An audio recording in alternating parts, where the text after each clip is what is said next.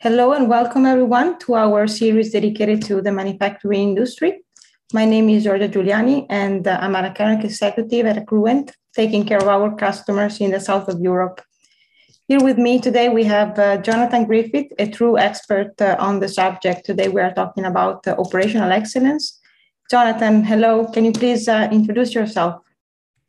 Hi, Georgia. Thank you. Where to begin? I've been in industry for the last 30 years. Started my career from the very early part of it as a manufacturing engineer, and most recently got to the senior operational leadership positions, operational director, managing a small facility in the West Midlands. So during my career, I've been very fortunate to gain exposure to the varied world of manufacturing, not only in the UK, but globally, as far as, I've worked in China all the way over to as far as Argentina. So a truly global exposure.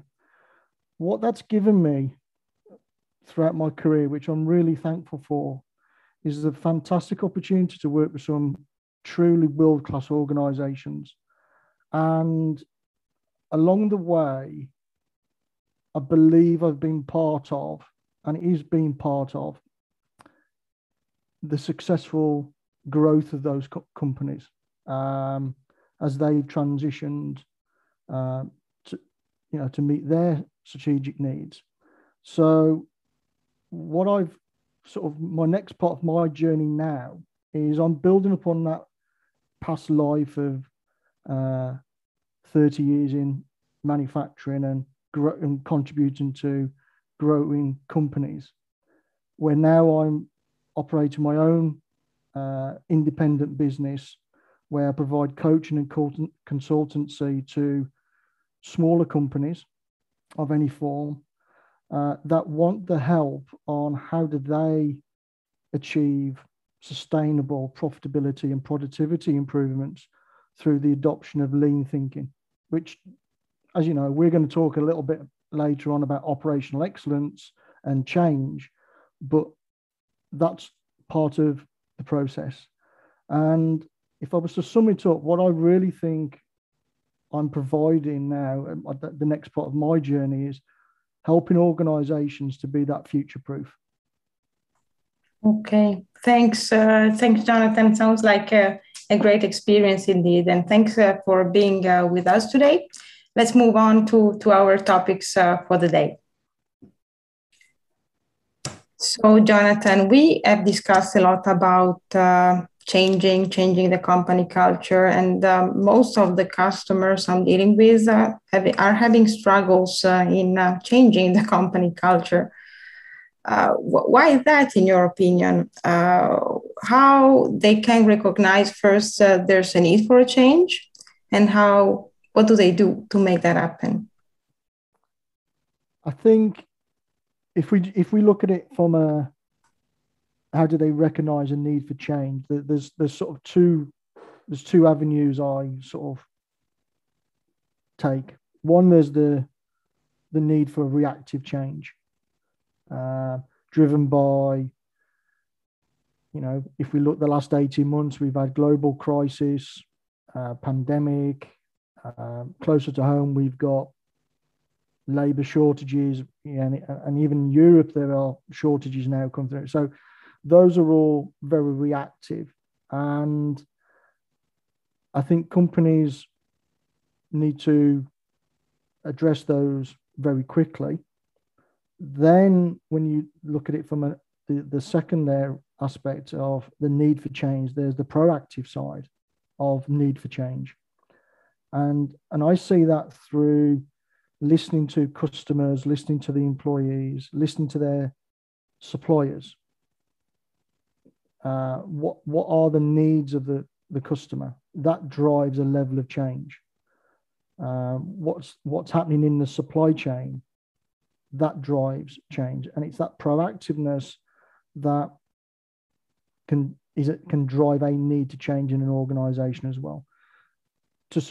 to sit alongside that, when we talk about the proactive element of change, all companies have performance measures of varying degrees, and the real key to performance measurement is using that data that you collect and report weekly, monthly, whatever the frequency is, and use that to tell you as an organization,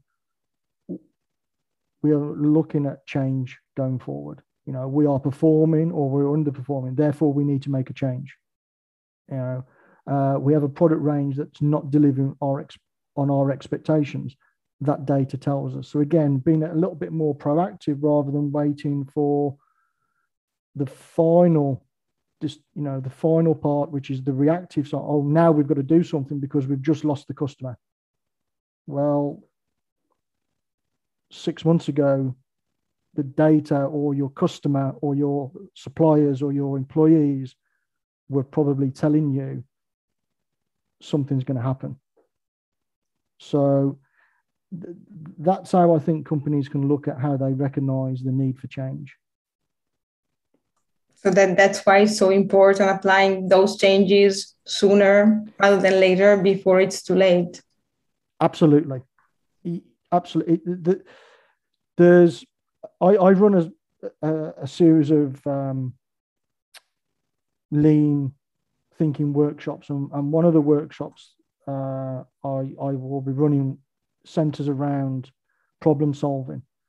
And what I often find, and have found in my career as well, has been that the first element of problem solving is always that ability to recognize that you have a problem. And it's no different to change. And if we don't recognize that we have a problem at the earliest opportunity, that problem will only get worse with time. And it will move us from an ability of where we can logically and systematically fix the problem to a position where we are forced into a firefighting mode and panic mode to, at best, attack the problem. So the need for change has to be recognized at the very, very earliest opportunity, and let's not bury our heads in the sand about it. Let's face it and get everyone involved in the change.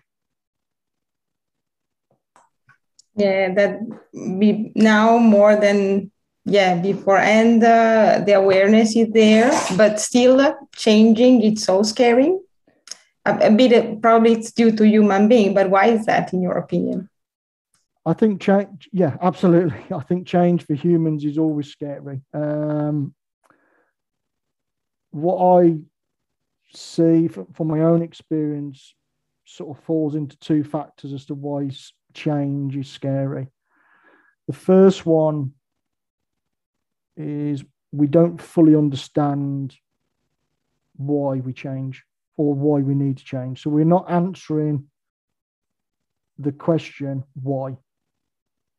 And not being able to answer that question, when you start to change the next level in the business, they're asking the same question. And if you haven't got the answer to it, then or you won't be able to answer their why.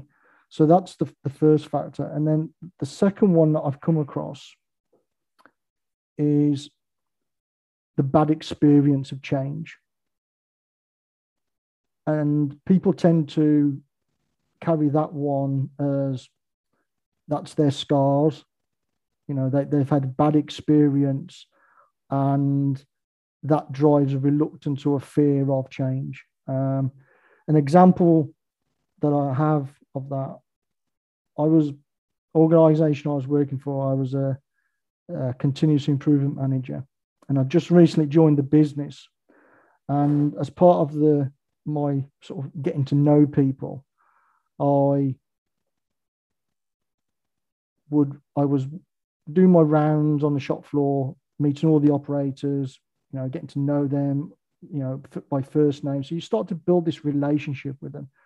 And I remember meeting one guy who very talkative, very knowledgeable on what he did in the business.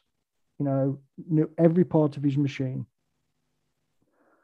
And he asked me a very simple question. He said, "You're not going to do that Kaizen stuff." And that question sticks with me now, even sort of 20 years after meeting that guy. And my answer was, well, yes, because, I was employed as a continuous improvement manager, and part of my role was to organize Kaizen events. And what struck me about the question was that he was more fearful of the fact that we were going to be doing Kaizen events than anything else in the organization.